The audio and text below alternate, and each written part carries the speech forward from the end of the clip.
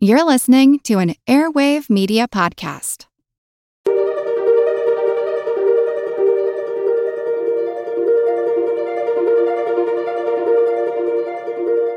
Over 7 million different animals inhabit our planet. I didn't see my first bald eagle up close, near, until I moved to Florida. Right, You said, What can they teach us? nothing I've ever seen before, which is why I sent you the video, which is why I think out of the whole entire podcast series that we've done, they win for the most amazing courtship behavior. Many species are in crisis and need your help. Join the movement at allcreaturespod.com.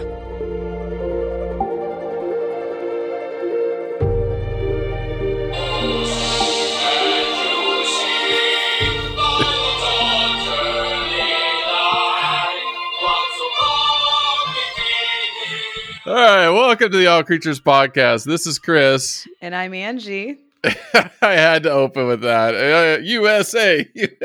I know. I wanted to go for the eagle vocalization, but my vote got vetoed. Come on, it's also that's that's part of the American process, right? It's a I democratic know. society. I know. You know, it's it's this is the iconic bird of the United States. So you got to play the national anthem for that. It is. It's our national bird. It appears on our seal. I mean, and it has an amazing conservation success story. And so it does. And a lot of really cool physiology going on this week. And it's just so impressive. I'm very blessed. I get to see, we have a pair of eagles nesting where I ride horses, and they've been there ever since I've been there. So 10 years. And every season we watch them with our binoculars and hear the vocalizations. Can once in a while see the juveniles. And it's just incredible. I feel so spoiled, and it's just a sign that if I'm seeing them in Central Florida, it's a sign that they're doing great. And of course, and we get to see them up and down the highways and things like that when we're there, where they provide artificial kind of perching. So I had never seen one in the wild, and then after moving to Florida, I've seen. I mean, you see them in Florida, they're all the time. We'll talk about why that is in the United States. But I saw one in Northern California once from a very long distance, and I was like, oh my goodness. And it could have been an osprey, but I think it was a bald eagle. I didn't see my first bald eagle up close, near, until I moved to Florida. You know, and you said, that pair that kept coming back and nesting, on 441 and near Gainesville. And I used to see them every day driving to work, just sitting there perching. And I just loved seeing it. It's just, they're beautiful, beautiful, huge raptors. So majestic. And obviously being the American symbol and growing up, seeing that and knowing that, you can't, especially if you're from the States, you can't help but see the bird flying above you and just be filled with awe and wonder. I don't care how old you are or how many times you see it. But in general, I think some of their awe doesn't necessarily come from the fact that it's part of our American heritage, but a lot of it just comes from their beauty and their size.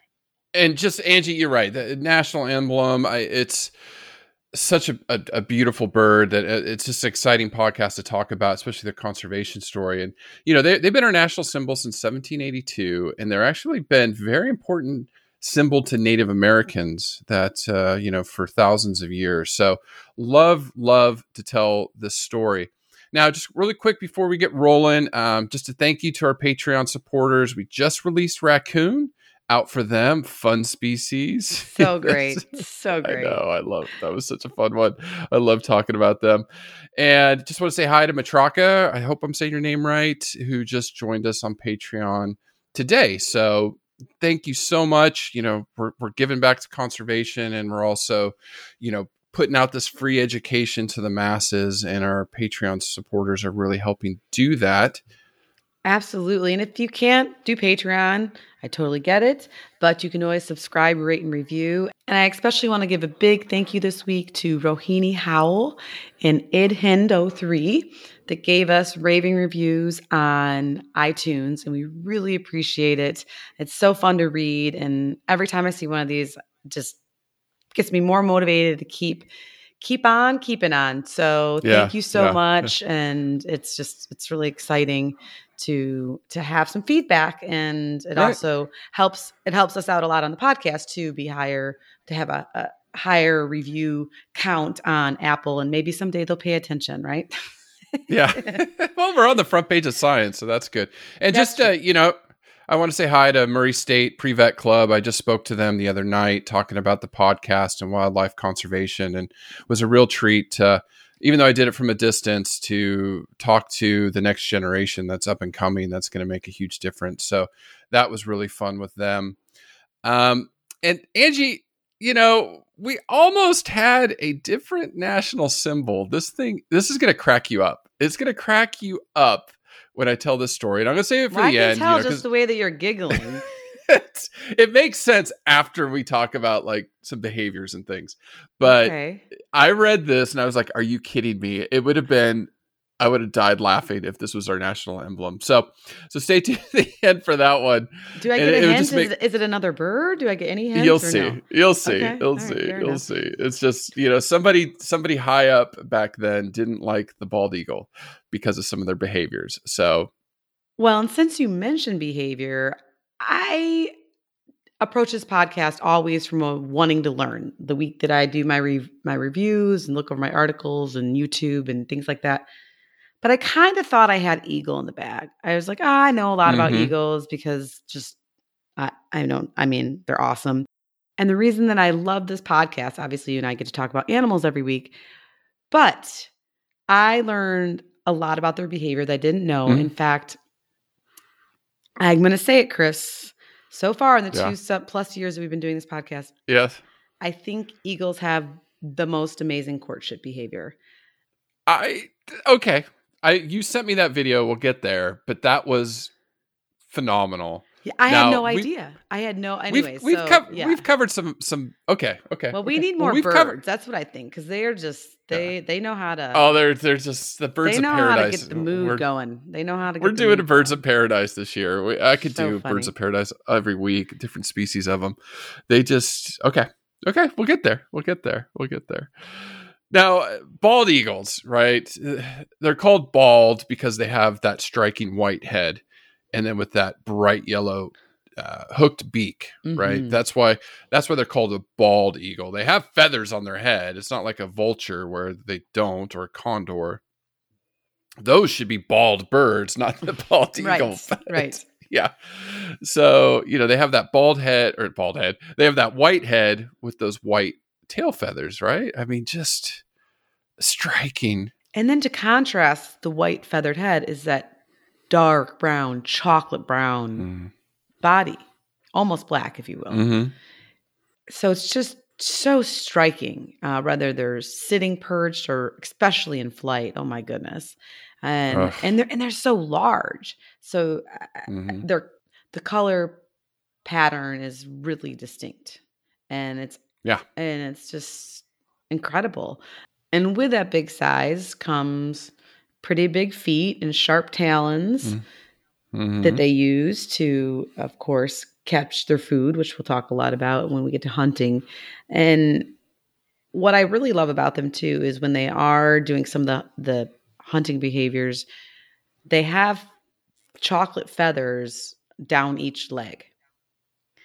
So they almost look like they have these kind of, I don't know how to describe them, like pants on, but like balloon pants, or just like they're cute. It's super cute. I mean, you don't usually, when they're perched and all tucked in, you don't get to see their legs. It's more when they're in flight or doing some of the courtship behaviors, or when they're hunting and grasping food. You can really not only see the power of the talons of the feet and the length of the nails, but then also these cute feather legs. So yeah, I mean, I want to come back as a bald eagle. Like, I just you're talking about it. Yeah. I just would love it.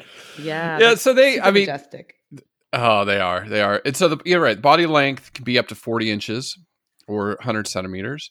Wingspan can be up to 7'7". So that's tall, you. way taller than me. Way bigger than you. Yeah, that's me. Yeah. But they can weigh up to almost 14 pounds or 6 kilograms, a little bit over 6 kilograms. So, and that's kind of, the typical of birds. They're just light boned, and we'll get to that when they fly. So they can fly. Now, Angie, this was interesting. Okay. So males weigh on average about 9 pounds or 4 kilograms.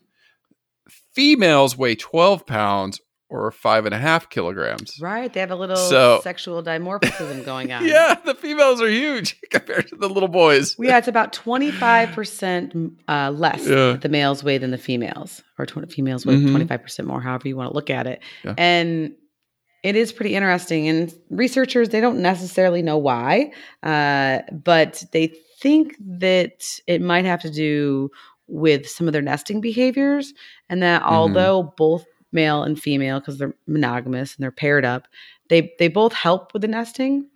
But this might come as a surprise to some of our male listeners. But when it comes to bald eagles building nests, the female collects more nesting material and does a little bit more work. And then she also spends a little more time incubating the eggs. Males help. Males incubate the eggs, but she's on them higher. Most of the time. Well, not even most of the time, but a larger percent of the time. And so perhaps this extra size, this extra weight is key for helping her keep the house and home and children tidy. Okay. And protecting maybe. But they don't allow that in us humans. Still. No. The earth would be so different if women were 25% bigger than men. It's like, okay, I'm supposed to work full time, raise a lot of these kids, and be like a fit supermodel. Okay, yep, got it. Check. That's like me, 6 foot tall. You would be 8 feet tall. Oh my God, that's funny. Never mind. I'm glad we are the way we are. How different would the earth be? How different would the earth be? That'd be awesome. Oh my goodness. So be like, go out there and work and I'm going to sit home. No, just kidding. I don't know. So anyways, the earth would be probably better off. So North American bird, North American eagle, native to North America, obviously, ranges from Alaska all the way down to northern Mexico. Pretty much spread throughout the United States, not so much desert dwelling. I mean, there's parts of southern Arizona, they don't really range. And, they're more near water, right? Because you're going to find out there's sea eagle, which is really cool. I really can't wait to get there and talk about it. But since they've had this decline due to us, the Europeans coming and dominating the continent, you don't see them quite as much, except in like the Pacific Northwest, parts of Florida, certain parts of the United States where they do pretty well. But, like their range is here in Southern California. I don't know if there's any bald eagles here. I've never seen one growing up, never heard of anybody seeing them growing up. Maybe in the mountains, there might be a pair or two, but, and then they do, certain ones are kind of have a year round range, but they do migrate, right? So like northern parts of Canada, not all the way up to the Arctic Circle or close to it is their breeding grounds, but then they come down into the lower 48, the lower part of the United States, the 48 states. Well, because they cover such a vast range in North America, as you mentioned, their migratory behavior is going to vary depending on where they're at, right? So a bald eagle from Canada is going to have a different migratory pattern than one from Florida. And so a lot of it has to do with where they're located, and some of it has to do with not only like weather, but their foraging opportunities. So if it's great feeding year round, they might not leave. And so you might see that from so bald eagles around Yellowstone, for example, they don't really migrate that much. And of course, some of the northern ones, such as Canada, will travel south in the wintertime. Makes sense. Can't blame them, right? And what I found really interesting is that birds in Florida will actually, sometimes in the summertime, they'll go a little further north. So they Right. actually want to Right. get, out of here, which I can't Yeah. say I blame them. I know I love my trips to Michigan in the summertime, get out of Florida. It's a little hot. So yeah, it's very, there's no clear cut pattern. And, and when they do migrate, they'll use geographic landmarks, mountain ranges, rivers, the Mississippi River in particular is a big one. Which is, we have to, one of these podcasts, I know there's a couple birds I want to cover that migrate great distances. We really got to delve into the science of that. Think about it. Like we're going to dork out here for a second. Bird brain, quote unquote, is a derogatory term. But here are these animals, these bald eagles, the ones that I always saw in Florida, they always came back to the same area every year. Oh, yeah. And their territory is about 1 to 2 square kilometers that they depends, how many other Food eagles are around. availability and other Right. eagles. But they came back to the same nesting grounds. And I know when you went to Cape Canaveral, they have that huge nest on Cape Canaveral. Yeah, they always pointed out on the bus tour, if you're ever in Florida, go to the Cape. It's an amazing place. And there's a huge bald eagle nest on the tour, and they always point it out, and they say the same pair comes back year after year after year. And I mean, we'll get to some intelligence, right? Yeah. I mean, they're incredible. And the fact alone that they're just so behaviorally flexible, where if they need to migrate, they migrate, and they're able to do it using systems that scientists don't completely understand, for lack of better terms. Yeah. And then if they don't, they don't. So they're definitely intelligent birds, and probably in more ways than we're able to even study or understand. That's for sure. Yeah. No, it's amazing. It's amazing. Now, Angie, looking at, how environmental degradation is affecting bald eagles, I found, an article on climate change and bald eagles, and it's really interesting, the research that's coming out, and it's definitely having an impact on them. And what they were talking about, Michigan, your great home state, go green, right? Go white. Yes, go green, go white. Go white. Okay. So it was actually a study out of Washington, so University of Washington. So these are researchers from there that were studying them, and it was published in 2012. And it was modeling climate change impacts on overwintering bald eagles in ecology evolution. Right. So that's the actual study. Those are the ones that aren't migrating. They're staying there for the winter. Right. And so what they were looking at is the effects of climate change on their nesting habits. And they've been studying these bald eagles since 1961. And that's when they started to study these nesting habits. And so what they're noticing is the nesting of these birds has shifted 6 weeks earlier. Wow. Over the decades. Sure.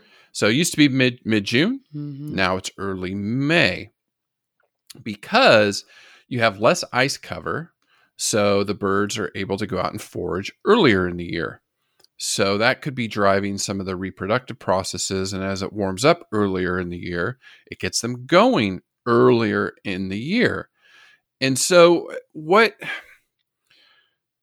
talked about this with the Murray State students the other day. When you start impacting all of these natural cycles, right? For thousands of years, bald eagles always nested in June. They went out and foraged heavily May, June, July, August, whatever. Now they're doing it earlier in the year. And I was using the monarch butterfly as an example, how their migration from Mexico to Canada back down to Mexico is disjointed now with flora blooming. Their flowers are blooming earlier in the year before the monarchs even get there. So they're impacting butterflies. And then, Angie, just to wrap this up, the Audubon Society's climate model projects that bald eagles by 2080 will just have 26% of their current summer range.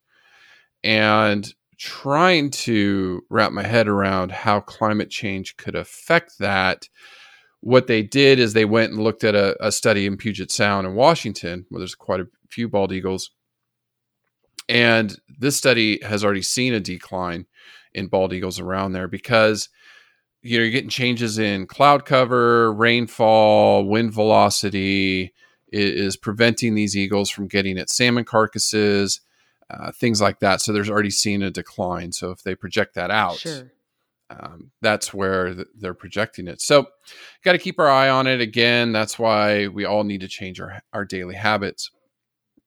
Now, I mean, again, I think the reason bald eagles are important, why care, I think the big thing is they're an ecological indicator. They're the canary in the coal mine, or they're the bald eagle in the wilderness. Yes. That, shows health of an ecosystem, Yeah, right? they're a top predator, right? So they're one of the highest members of their trophic community. So yeah, their role in the ecosystem is just really key. Not only, once again, okay, if they're gone or their numbers decline, it's bad for them. It's a huge trickle-down effect.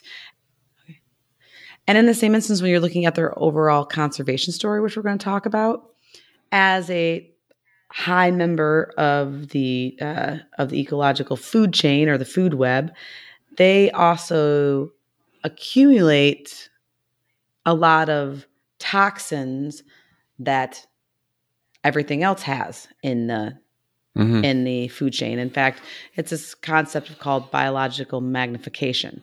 So if there's something going on in the water that a little fish eats, like some kind of toxic chemical, and it's maybe very, very dilute, a small little fish eats it, and then it increases in toxicity. But it's still not that bad. And then the bigger fish eats a smaller fish, and now it's like, 10 times more, 10 to 100 times more concentrated in that bigger fish. And then the bald eagle eats it, and it becomes even that toxic chemical becomes even more concentrations, or its impact is biologically magnified, even more impacting the eagle. So where if you're looking at, this water stream or pond or lake or ocean or whatever it is healthy, from just by maybe doing a sample test of like, there's only this many parts per million or billion of this chemical in the water, it might not have a huge impact in the species that are living in it. But as you move up the food web, this biological magnification can wreak havoc on the top predators, the animals higher up the food chain, and especially ones that have a lot of fat, because a lot of times different chemicals or toxins, I should say, are stored in animals' fat. So definitely, Chris, as you mentioned, they are, whether you want to call it a canary in the coal mine or indicator species is maybe a more modern concept. Yeah, they're really, really important from in the ecosystem. Yeah, no, they are. And I mean, their conservation story too. And that's why we wanted to kind of highlight that this week was, a great success story. Yes. So when we talk about conservation optimism, I know we've got an interview coming soon on that. Yeah. It's an amazing story, right? I mean, amazing story. Yeah, they're like the comeback kids. I mean, they're one of the great American success stories. And obviously, they are our national symbol in the United States since 1782. And it's so funny, Chris, because you're normally the history buff guy and evolution guy, but there's certain things that really just, get me all wanting to know more and digging deeper. And so I won't, I literally have like 2 slides on their maybe even 3 on the whole conservation story and timeline of what happened when with the bald eagle. But the short and sweet of it is obviously way back before European settlers came to North America, they had a very healthy population, which of course we don't know, but it was in the hundreds of thousands, maybe millions. And then by the early 1900s, due to hunting, habitat destruction, and insecticides, which I'll talk about in a minute, their population plummeted. And I have to really point out how amazing it is that by 1918, the U.S. and Canada came together to first protect the species by implementing a 1918 Migratory Bird Treaty. Okay. And then later they expanded it to all of North America. And that's in 1918. So they started, people started paying attention, whether it was scientists or enthusiasts or policymakers in government. I guess they were able to cross party lines in and figure it out, which doesn't seem to happen anymore. So I know. and then basically by 1940, the U.S. Congress passed the Bald and Golden Eagle Protection Act in 1940. And so the birds were starting to get these protections and, no longer being able to hunt them and things like that. Their numbers weren't really rebounding. In fact, in 1963, there was only about 417 pairs of bald eagles remaining. And which is just not great. And so, but once again, great American conservation success story. The combination of probably scientists, wildlife enthusiasts, and then the government kept working together.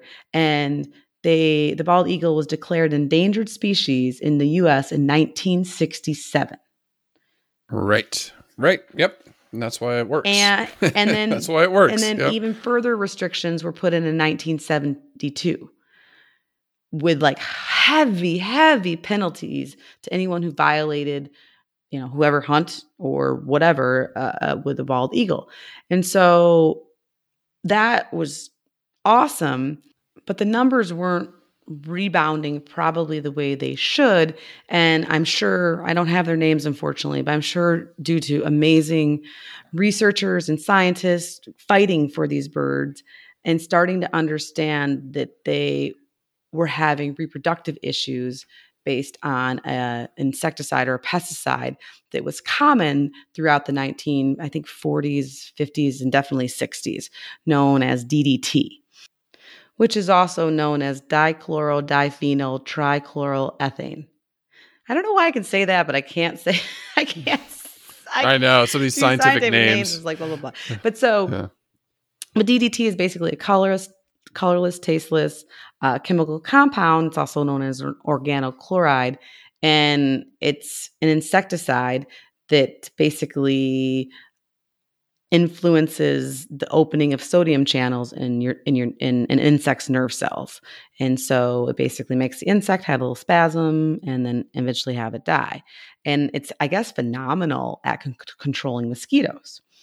And it probably also it was maybe used as a farm. I think it's used as a farm insecticide as well. But it became clear that DDT bioaccumulated or biomagnified as it went through the food chain.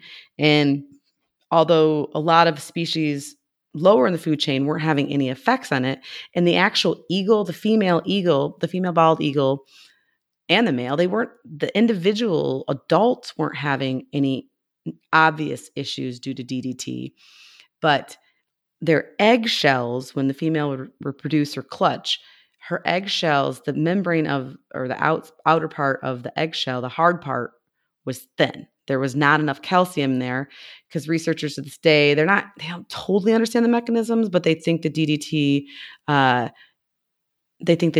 influences the calcium metabolic pathways in egg development. So these poor little eggs were just getting crushed by the mama sitting on them, and then they weren't producing offspring. But then thanks to many people working together, they basically, here in the United States, banned the use of DDT. And I think it was banned in the United States in 1972. And other countries followed suit. UK was 1984, and then some earlier. Canada, I think it was 1982. And then like Hungary and Norway and Sweden and West Germany had it figured out, kind of before us. But so a lot of these countries were realizing that the trickle up, if you will, effect of this chemical in the food chain was not great. It's DDT is an endocrine disruptor. And they think it's probably likely to be a human carcinogen, but they don't think it's directly like genotoxic. But the bad side of the story is DDT has a long half-life and it sticks around for a while, and it's not banned in every country, only in certain countries. In a study in 2018, research found that DDT was present in European soils and Spanish rivers. And I think it was in 2005. Yeah. The Center for Disease Control here in the United States found basically DDT in most people they sampled in small amounts. So it's still around. And it is in less amounts, and the eagles to this day are not being as affected by it as they were obviously in the 60s and 70s when it was a lot more prevalent, and they're not having this this calcium issue of their shells. Their shells are nice and hard again. So it goes to show that when a lot of people work together to try to save our national symbol. And the good news is that depending on what statistics you look at that there's anywhere from 100, 200, 300,000 bald eagles in North America. So, I mean, we're talking, less than 1,000 in the 60s and, now a lot more. So, and with all these issues, they had to stop hunting. We had to work on their, helping with the habitat loss. And then of course the DDT issue. And it goes to show, and that's why I do love this country, America, that we live in, is when we put our minds to something, we can get it taken care Things of, done. Or improve it, yeah, for sure, at least, and right. Cross party lines and work together and believe scientists and things like that. So it's definitely, when you and I were talking about which conservation success story, the bald eagle is just a clear winner in my book as far as what can be done. Yeah. When you decide, when the country mobilizes and decides to protect an animal, it does it. And then that animal benefits. And then the other species benefit. So that's what we're pushing here now. We need to really broaden that to other species. Now, jumping into evolution or their natural history, I said earlier, this is a sea eagle, which is cool. And I'm going to explain that here in a minute. So eagles are obviously birds. So aves is the class. They're part of a family. So there's a bunch of different families in birds. This is Accipitridae. Nice. And yeah, there you go. So very better than saying the DDT word. Very diverse family with hook bills. I mean, this is the kites, the harriers, the vultures, and eagles. Now, harpy eagle, Angie, do you think they're related or not? Ooh. To sea eagles?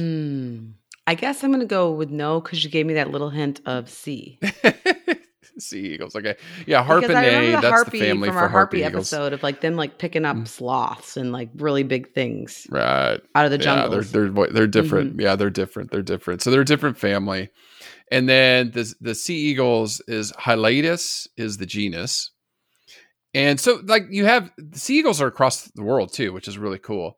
You have the white-bellied sea eagle, which is in India, Southeast Asia, to Australia. Mm-hmm.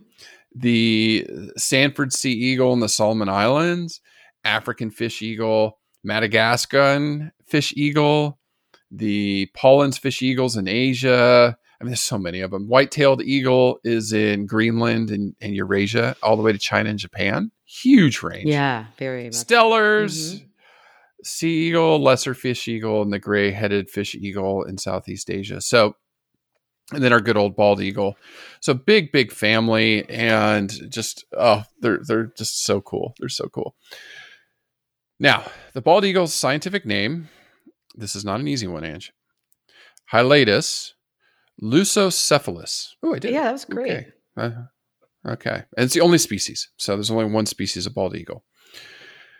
Now, I've done bird evolution. I've done it a lot. Just quick recap. This has been going on for nearly 200 million years, probably 160 to 200 million years. Which favorite dinosaur did they come from? What class did birds evolve from? Theropods. Mm-hmm. I pay attention to my kids' dinosaur train, and all their books. You're right. So theropods. So the Compsognathus, the Tyrannosaurus. Oh, Chris, come on. Compsognathus. Okay. I can do dinosaur names. All right, Xander. Totally. Well, there's some of these books have really good pronunciation. Some of them have good pronunciations that I've learned from, and then other ones don't help you out at all. So, I think Alexander's first words was Pachycephalosaurus. So, there's that. Like 6 months old? Not quite that old. But, not quite that young. But so funny. Oh my goodness. Oh, it's so funny. All right. So birds came out of Maniraptora. So from these theropods. And they're the only dinosaur group alive today, they said. And the earliest ones of these had teeth. Anyways, it's just funny. Archaeopteryx, that's the one I've said before. Thank you. Okay, dinosaur expert. I can go all night. Dinosaur. Oh, God. Trust me, this is years of practicing, and being corrected by my kids. So there's that. Oh, I can't wait till he goes to grad school. All right. And feathered wings with a tail with reptilian teeth and clawed wings. I mean, and they died out with the fifth mass extinction. Thank goodness, because this thing's scary. Now, eagles specifically, oh my God, I'm just dying. 36 million years ago is when they think eagles evolved from kites. And what's a kite besides the thing you fly with your kids? These are medium-sized raptors. They look a lot like eagles. Yeah, we have this snail kite in Florida that's actually, I think, threatened, unfortunately. Yeah. So, one of the birds out there, and actually sea eagles were the first to emerge, this long ago, because they were preying on fish and other aquatic animals that made them very successful. Now, the first fossil evidence of a bald eagle was found about 1 million years ago, or it dates back 1 million years ago. And they found it, Angie, in the La Brea tar pits, which is here in LA, right near me in LA. So, there at least were bald eagles, in your neighborhood at some point. 1 million years ago. Long time. This animal's been around for a long time. Now, that's a quick recap of bird evolution, eagle evolution. Do you remember? Uh-oh. For those who have not listened to the Harpy Eagle episode, here it is. Largest eagle ever. We've talked about it a couple times. I have a feeling it's pretty big. It's huge. But I don't. It's big. Can we do another dinosaur name? No, okay. So you don't remember. The dinosaur name naming drains my brain power. We had the elephant bird, which is still the biggest bird on Earth. That was in Madagascar, right? That was like 10 feet tall. It was huge. It displaced the moa as the largest bird. And do you remember where the moa is from? I want to say New Zealand. Yes. Yay! Okay. New Zealand. Okay. And they became extinct about 1400. This thing became extinct with them. This is the Haas eagle from New Zealand. Used to hunt moa. Okay. Moa was its primary source of food. This thing, wingspan of over almost 10 feet, 3 meters, weighed up to 30 pounds or 14 kilograms. So, Harpy eagle is the biggest eagle on Earth today. It's over 7 feet wingspan. Bald eagle's close behind it, but Harpy's bigger. This Haas eagle was huge. 10 feet, story wingspan, That's huge. Insane, yeah. And so the moa was knocked out by the Maori when the Maori came and settled New Zealand, because that's what they hunted, and those went extinct, and then the Haas eagle went extinct right after it. So huge bird. And so the bald eagle is the biggest in North America after the Harpy eagle? Yeah, because Harpy eagle's South America, right? So, and Central. So, but the Harpy's still the biggest eagle on Earth. I think, by weight, and average size. I remember some of those pictures. I'm like, this must be photoshopped. It was so great. I know. They're huge. They're huge. Well, Chris, when I was reading a little bit about species and evolution, aren't some researchers saying that there are 2 subspecies of bald eagle? Yeah, I couldn't find anything that was definitive. Okay. So they are thinking there's a northern and a southern subspecies. So I didn't find subspecies, right? There's only one species of bald eagle, but the subspecies, the northern, and again, we go back to good old Bergman's rule. So the ones in the north are larger than the southern. Right. Well, it's cold. Right. You got to store a little fat. Yeah. Yeah. So, it's again, like everything in science, debatable, and until we get more genetic studies and things like that, which I'm sure they're doing today. Sure. And then Right. we also have the golden eagle in North America. You're right. There is the golden eagle, which is actually a huge range across Asia, parts of Africa, and into North America. So yeah, we do have more eagles here than just the bald eagle, but the bald eagle's just in North America. Gotcha. Yeah. So just some factoids. The average lifespan of a bald eagle is 20 years, which is good for a bird. And the oldest one under human care lived to be about 38, is what I read. I read one in New York was about 50 years, but oh wow, okay, I didn't see that. You can't always one. believe everything you read. It was not a peer-reviewed article, but the average is going to be about 20. And it is important too, though, that they're long-lived birds, right? And they have low adult mortality rates.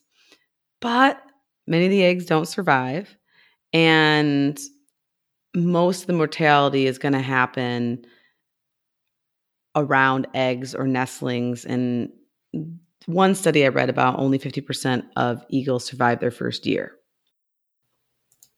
And there was a huge study that looked at almost 1,500 birds across many different ranges from the year of 1963 to 1984, and found that 23% of eagles died from trauma with wires, vehicles, kind of man-made structures, if you will. 11% died from gunshot, 9% from poisoning, 5% from electrocution, 8% from trafficking, 2% from nutrition, and then, of course, there's a fair chunk of them, like 20% unknown. So in this one study alone, is close to 70% of their mortality rate was caused from humans. Right. Yep. Yeah. I mean, there's not I was going to get to predators, but I can just address it real quick. Besides humans, there's no real natural predators, except the eggs and fledglings can be, eaten by things like raccoons, ravens, black bears, wolverines, bobcats, black-billed magpies, crows, gulls, hawks, owls, Lots of stuff, sure. Other things that, that may get the young ones, but it's still, they got a pretty good lifespan compared to some species we've covered. Some of the cool stuff about them, Angie, is their vision is 4 times greater than us, especially with distance. Yes. They can see monocular and binocular. Yeah, I have vision, the slide. Right? This one goes out to Eagle Eye Xander, because ever since he's been little, he loves looking for small things, whether it's stones on the beach or sea glass or insects or whatever it is. And so I always encourage him by saying, telling him he has really good eagle eyes. And now Zach, of course, has great eagle eyes too. But then they got mad at each other, so I had to come up with something else that's good vision. It's hard to please everyone. Hawk eyes and eagle eyes. So, but so 4 times. I guess I didn't know it was that high. Yeah, they've got incredible binocular vision. Yeah, obviously, soaring up high and they can see things and look down. So. Well, Chris, I was reading too that they have, with their eyelids, they have a see-through eyelid called a nictitating membrane. And so, it's basically a membrane that, like goggles, it protects their eyes while their main eyelids remain open. So it helps keep their eyeballs moistened and clean and no debris in there. So just really, really cool for probably some of these aeronautics flying feats that they do, and of course for hunting as well too. So eagle eyes is a compliment, that's for sure. If you got that 20 absolutely vision. Yeah, absolutely. And then just quickly, just talking about birds and flight, and again, just building that story when we cover birds. We've talked about some of this, that they're lighter weight because they have hollow bones. Their bones are hollow, so not as dense as say a land animal. Incredible flight muscles. I pulled up this crazy picture of an eagle, and you look, and they're just under all those feathers. They're stacked. I mean, they are stacked. They look like a human bodybuilder. They have so much incredible muscling in there that helps them propel flight. But of course, the feathers are critical. Oh, yes. You know, light as a feather. So, you know, the feathers aren't dense. They're light. And Angie's told many beautiful stories about feathers and other bird species, you know, but looking at them in flight, you know, one of the things is, you know, when the wingtips flared out, those are the primary flight feathers. And then I didn't know behind them, I never really kind of paid attention, but behind the back part of the wing are secondary flight feathers, right? And then their feathers on their tail fan out.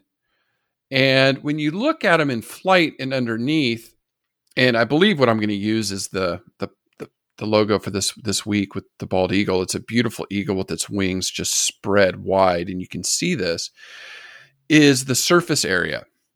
So I have a picture of an airplane on my slide just because whenever I'm flying, I just always freak out. Like, how in the heck does this work with physics, right? Yes. Like, this thing weighs tons and tons and tons, and I'm flying through the air. And it's just simple physics with surface area. So when you see a bird in flight, they have an incredible surface area that works against the air, because the air is actually full of molecules of gas and things.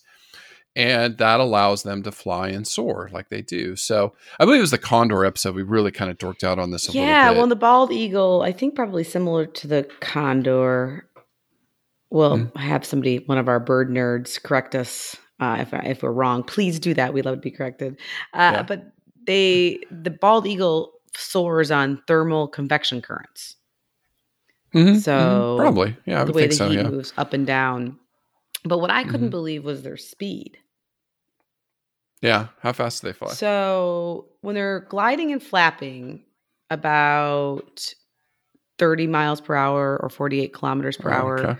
But they can reach higher speeds of up to 43 miles per hour. But when they dive vertically, however, that's not super frequently. But if and when they do, they can reach speeds between 75 and 99 miles per hour, or 120 to 160 kilograms. My goodness, it's kilograms, kilometers per hour.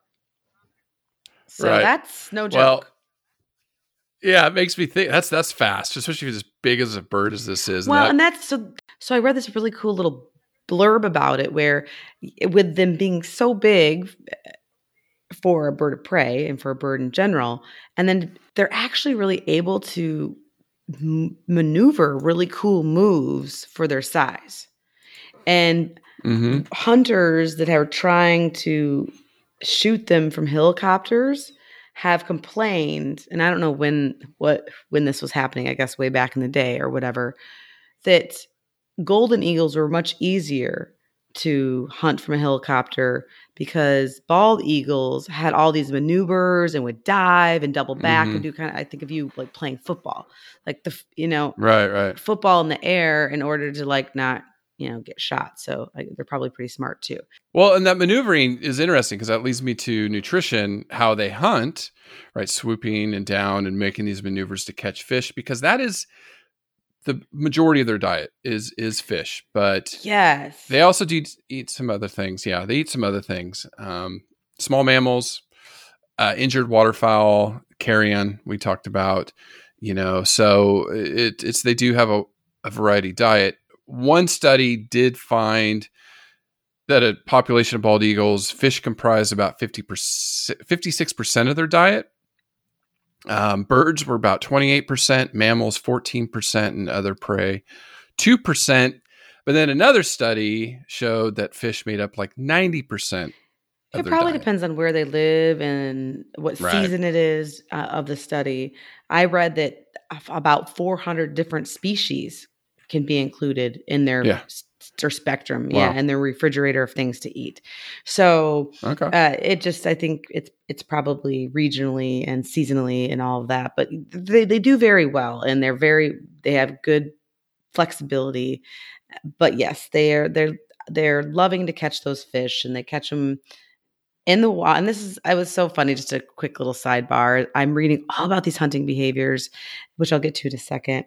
And I'm watching videos and thinking of how they hunt, they have their eagle eyes and they see fish down in the water.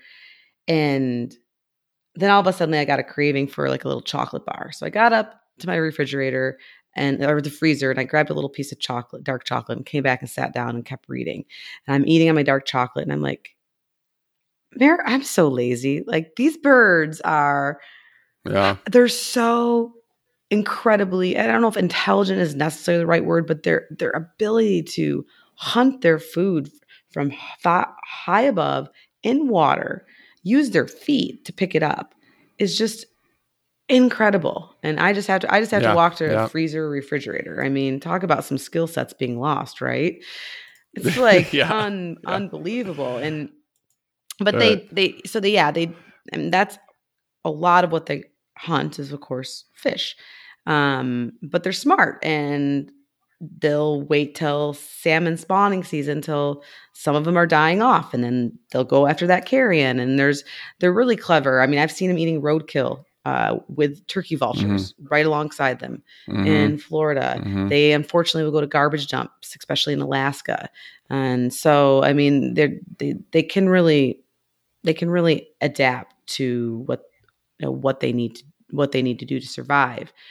But what I found super fascinating is usually they don't hunt that heavy of prey, right? And so, Chris, their talons are big and strong. It's been estimated that the gripping power of these talons, their feet, and then, of course, the nails, is 10 times greater than the grip of a human, right? So if we were to grab something. Wow. Okay. So really, I told you they're strong. They're strong. Really strong. But, and they're not going to usually pick out something super heavy, but there have been reports of them catching fish that at least weigh as much as their own weight.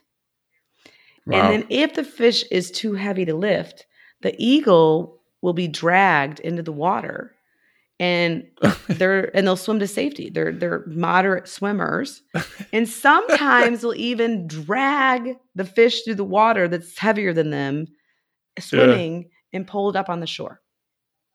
Oh my! See how strong they are. They are incredibly strong. So it's, I mean, and that's not going to be their normal prey, but and allegedly they've been reported carrying a 15-pound mule deer as well. It was a fawn. It was like a baby. Oh, okay.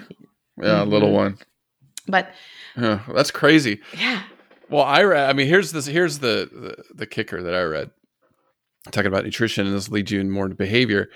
So rather than hunting, for fish most of the time, they'll actually go after other birds' catches or other animals' catches. Yes, Chris, I read that. They're thieves. Yeah. They're smart. Yeah, they thieve. Yeah, so like say an osprey catches a fish, the eagle will chase it and make it drop its fish, and the eagle will catch it in midair, talking about all these acrobatics that you talked about. Or they'll just go up and grab it with these strong talons out of the osprey's hands, or talons, like its own feet. It will come in and grab it and say, "Nope, that's mine," and take it. So they're thieves. They're total thieves. Super smart. Yeah. And somewhat opportunistic. They've seen them scavenging on whale carcasses. So, I mean, they do what they got to do. But hey, it's easier to steal somebody else's food than to eat your own, right? Yeah, I know. So I guess I don't feel as bad. That's like that's like them going to the refrigerator and getting chocolate if they just steal the poor osprey's catch. So, more talking about, okay, so getting out of the nutrition and hunting and stuff and talking about other behaviors. I know I mentioned earlier the nests. I mean, the nests are huge, right? I mean, they're huge. Oh, yeah.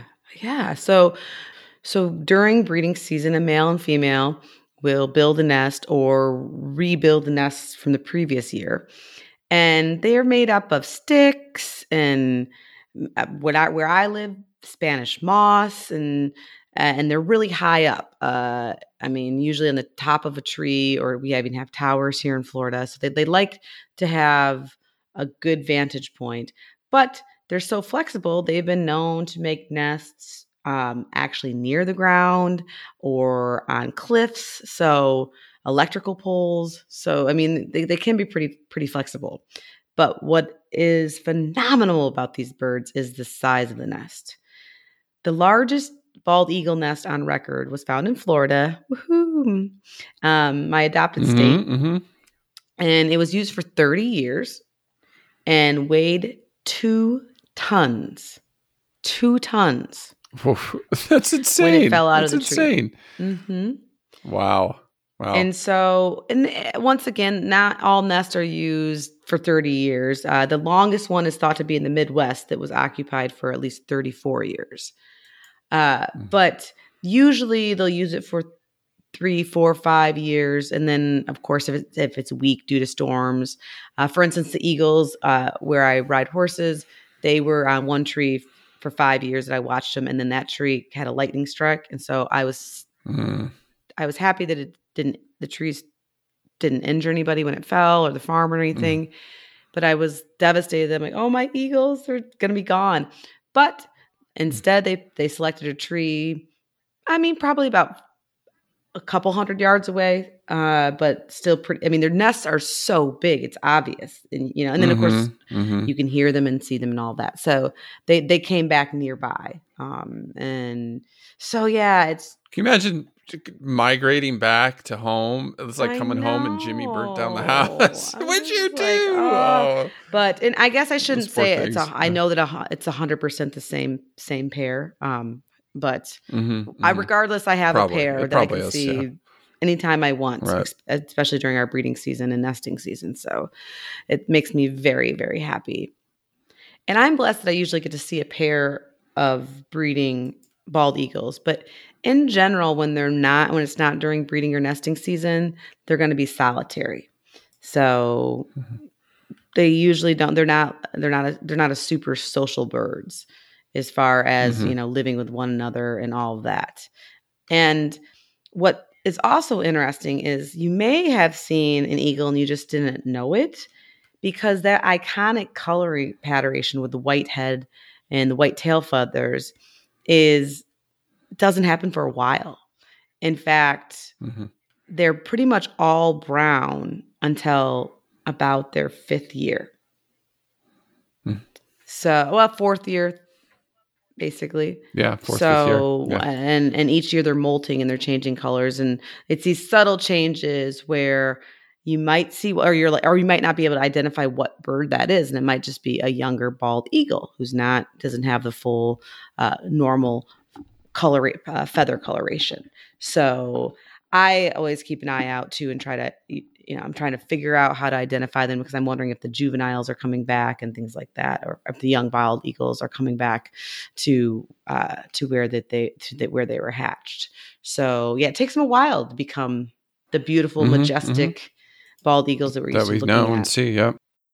But what we have to focus on the last few minutes of the podcast, Chris, is this courtship behavior. So It's amazing. bald eagles, It's amazing. Yeah. They're It's monogamous, amazing. so they mate for life. Obviously, if a mate dies, they're not totally crazy. They'll find somebody else usually. And there are studies out there that I guess if they breed and they're not successful at breeding, after many attempts, they might split and look for new mates. So I found that interesting, right? But in general, they have their monogamous mate and that they're going to breed with. It's obviously the sealed deal. And they have their mate, which they typically, if they are migrating bald eagle, they don't migrate together or anything like that. But when they come to the breeding season, even though it's a sealed deal and they know that they're going to breed, or I don't know, I guess I don't know what they know, but I'm sure obviously they recognize each other.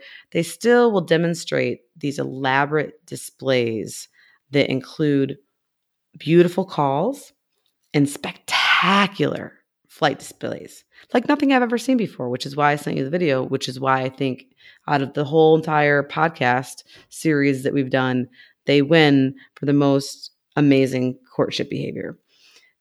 Yeah. Well, yeah. No, I can't. Can you think of a better one? You've covered some crazy dancing ones. I know. And then I think it was Yeah. the panda that did like a headstand and like rubbed its butt on a tree or something. I can't remember. So some of the ones we always say John's going to do for you. They're super funny. Well, this one is one that I know John and I would not do because he doesn't super like heights. I'm always like, I think I would maybe acrobats. Yeah. I would maybe skydive, and he's like, no way. But what they'll do, and we'll put a video on our show notes, or you can just Google it. It's amazing. So they'll be very high up in the air and they'll chase each other and do all this like little swooping and all this and that. But then they will lock talons with one foot. So each has a foot interconnected. And they start free falling, but cartwheeling or spinning while they're free falling. And they separate just before hitting the ground. And I'm not describing it properly. If you haven't seen it, you have to get on YouTube or you have to look at our show notes. It is crazy town. Insane. Mm-hmm. Insane. Mm-hmm. And it is. Scientists aren't sure why they do this. They don't know if it's like, it's a ritual, but it's crazy. And they have seen male bald eagles doing it as well. And they don't know if that's more territorial. And unfortunately, sometimes they don't let go or one doesn't unlock the talons before they hit the ground. So it can be, one can be wounded, even fatally perhaps. But it is just this behavior. I like I said, I thought I knew a lot about eagles and my mind was blown. And that's why I was sending you all those videos the other day. I was like, Chris, look at this, look at that. But yeah, it was cool. They went hands down. And so after this amazing display and breeding, the female will produce anywhere from 1 to 3 eggs, and she'll incubate them, or I should say they both take turns incubating. They take turns building the nest, and they take turns incubating the eggs, the male and the female. Incubation's about 35 days, and then there's an 11 to 12 week nestling period where both mom and dad are bringing food to the fledglings. And with there being anywhere from 1 to 3, sometimes if there's like a small little weak fledgling, a lot of times they won't make it because it's usually the more dominant, larger and aggressive fledgling that basically screams the loudest and gets mom and dad to feed it the most. So when we talk about that mortality rate, I think that's usually part of it is that often one of the 3 won't make it. And so, but yeah, when they are born, bald eagles are semi-altricial and they're small, 60 grams, and they do gain a lot, up to 180 grams per day. So I love the fact that we always talk about good moms and good dads, but both parents care for their offspring, and you can see that where they usually, one of them will be at the nest or with the nest, especially in the beginning, or obviously during incubation, and then in the first couple weeks. And by about 8 weeks, the eaglets are strong enough to flap their wings. That's when I can start seeing them with my binoculars. They'll stand up on the nest platform because that nest is big, right? So you typically can't see them when they're down deep in the nest. And they may fledge anywhere from 8 to 14 weeks, but they remain very close to the nest and by their parents for at least 6 weeks after they fledge. And both male and female bald eagles typically won't start breeding until they have their white head and they're about 4 to 5 years old. So there's a lot of lag time in there in between, which they need to survive in order to pass on their genes. So I highly recommend watching an eagle cam. They're kind of all over. I'll put on our show notes some of the more popular ones. I have some here in Florida, but depending on where you live, you probably have one in your state because they're really popular at drawing crowds. And like right now in Florida, ours are hot because I think there's one in Pittsburgh. It's like she's on it's like live. Like you can go to YouTube and watch. The one I was watching yesterday was in Pittsburgh. It's called Pittsburgh Haze. And they're just doing cute behaviors, and I don't think they've hatched yet. So that's always a fun way to spend some quality time putting off the tasks you should be doing. Yep.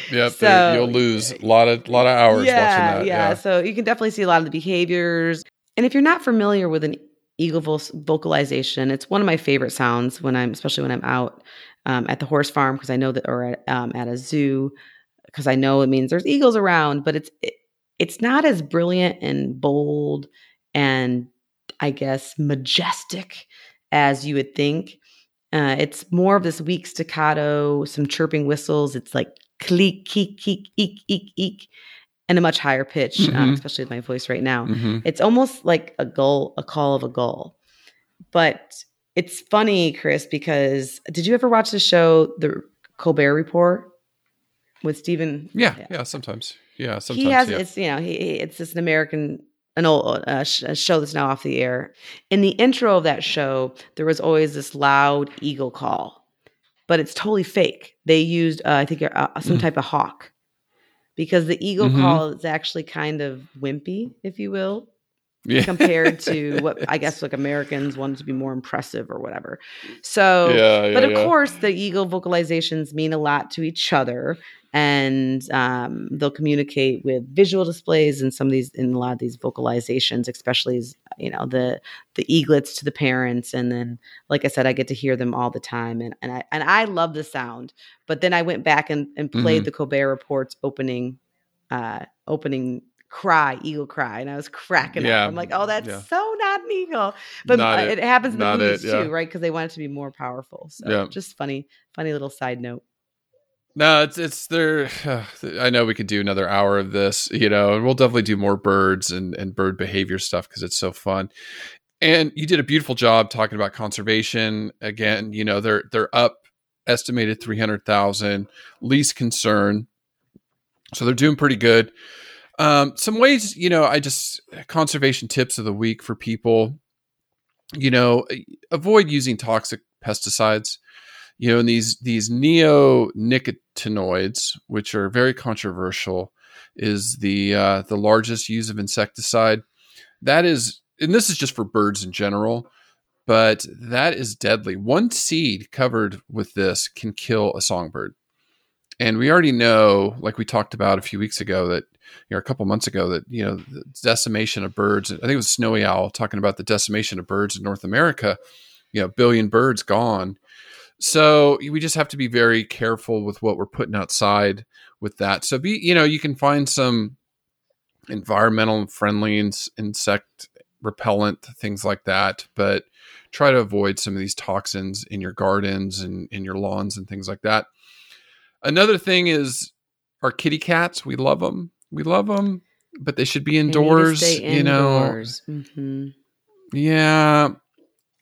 Cats kill more wildlife than anything. It's pretty sad. I mean, definitely get them spayed and neutered. Yes. We don't need more cats, but they should be indoors, not outdoors, because outdoors they just wreak havoc on wildlife, especially birds.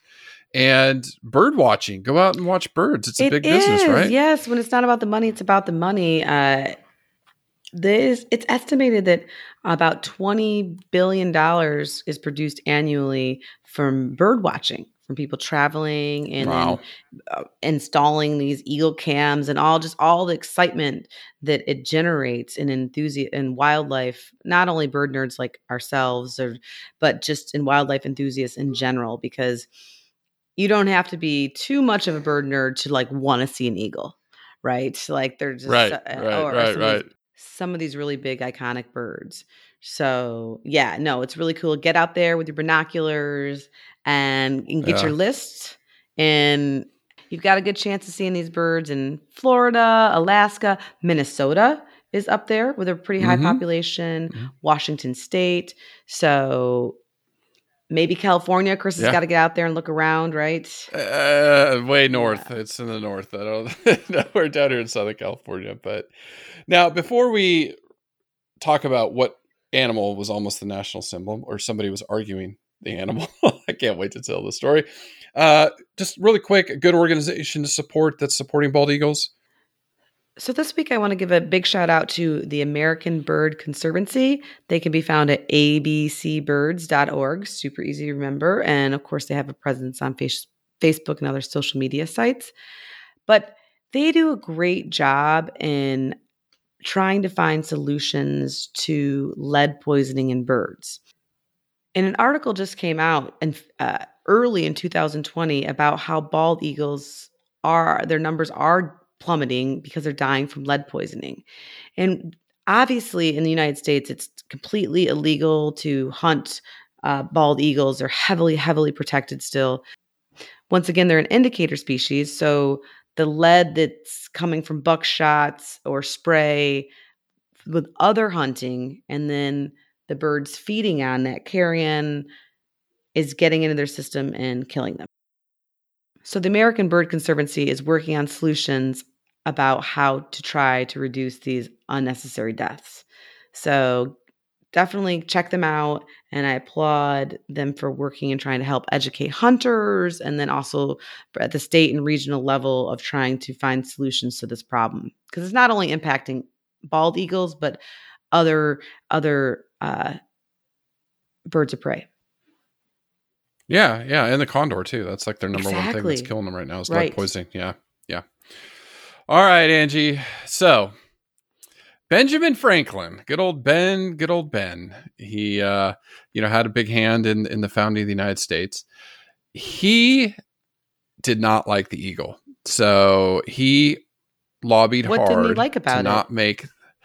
Okay, he said, this is what he wrote, that they have thieving tendencies. So this is why it makes sense. It's actually true, but yeah. Yeah. It's harasses small birds. He's like, for my own part, I wish the bald eagle had not been chosen the representative of our country. He is a bird of bad moral character. That I disagree with. He does. That's a little dramatic. He does. He does not get his living honestly. Besides, he's a rank coward. The little kingbird, not bigger than a sparrow, attacks him boldly and drives him out of the district. That's when DC, there was bald eagles around DC. It was a small hollow of a town. So he wanted, ready for this one? The wild turkey as the emblem of the United States. Wow. Could you imagine how different if our emblem was the turkey? Wow. Yeah, that's not what I would pick as my second choice. Like, Yes. not the buffalo? Come on. I know. He wanted the wild turkey. Oh, Ben, what were you drinking? Now, back we then? do need to cover Oh. the turkey. I actually just said that the other day. I'm like, we've got to Yeah. cover the wild turkey. They're so cool. But Could you imagine the wild turkeys are emblem No. though? No. Seriously. I like the gray wolf or, know. the bear was already Russia, so we needed something. The lion of England, even though there's no lions there. And it was Yeah. like the wild turkey of the United States, our second bird emblem that Ben Franklin wanted. So there you go. Wow. Well, whoever vetoed that did it right. Yeah. And sorry if any of our listeners out there, if their emblem is a turkey, I don't know. That's true, I'm sorry, Chris. but- We need to be a little more sensitive. to our global audience. I think their waddles are beautiful. yeah. So we'll Yeah. cover that. There would To be so many continued. so many jokes. Yeah, to be continued. So, all right, great species. We will be back very soon with more content. And thank you for listening. Yeah.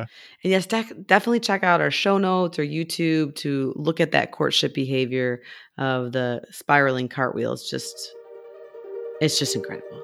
So thank you for listening. And if you were not a bald eagle fan, hopefully you are now. And we thank you for your time, and you're a hero just for listening and sharing this podcast. So thank you so much. Thank you. Listen, learn, share.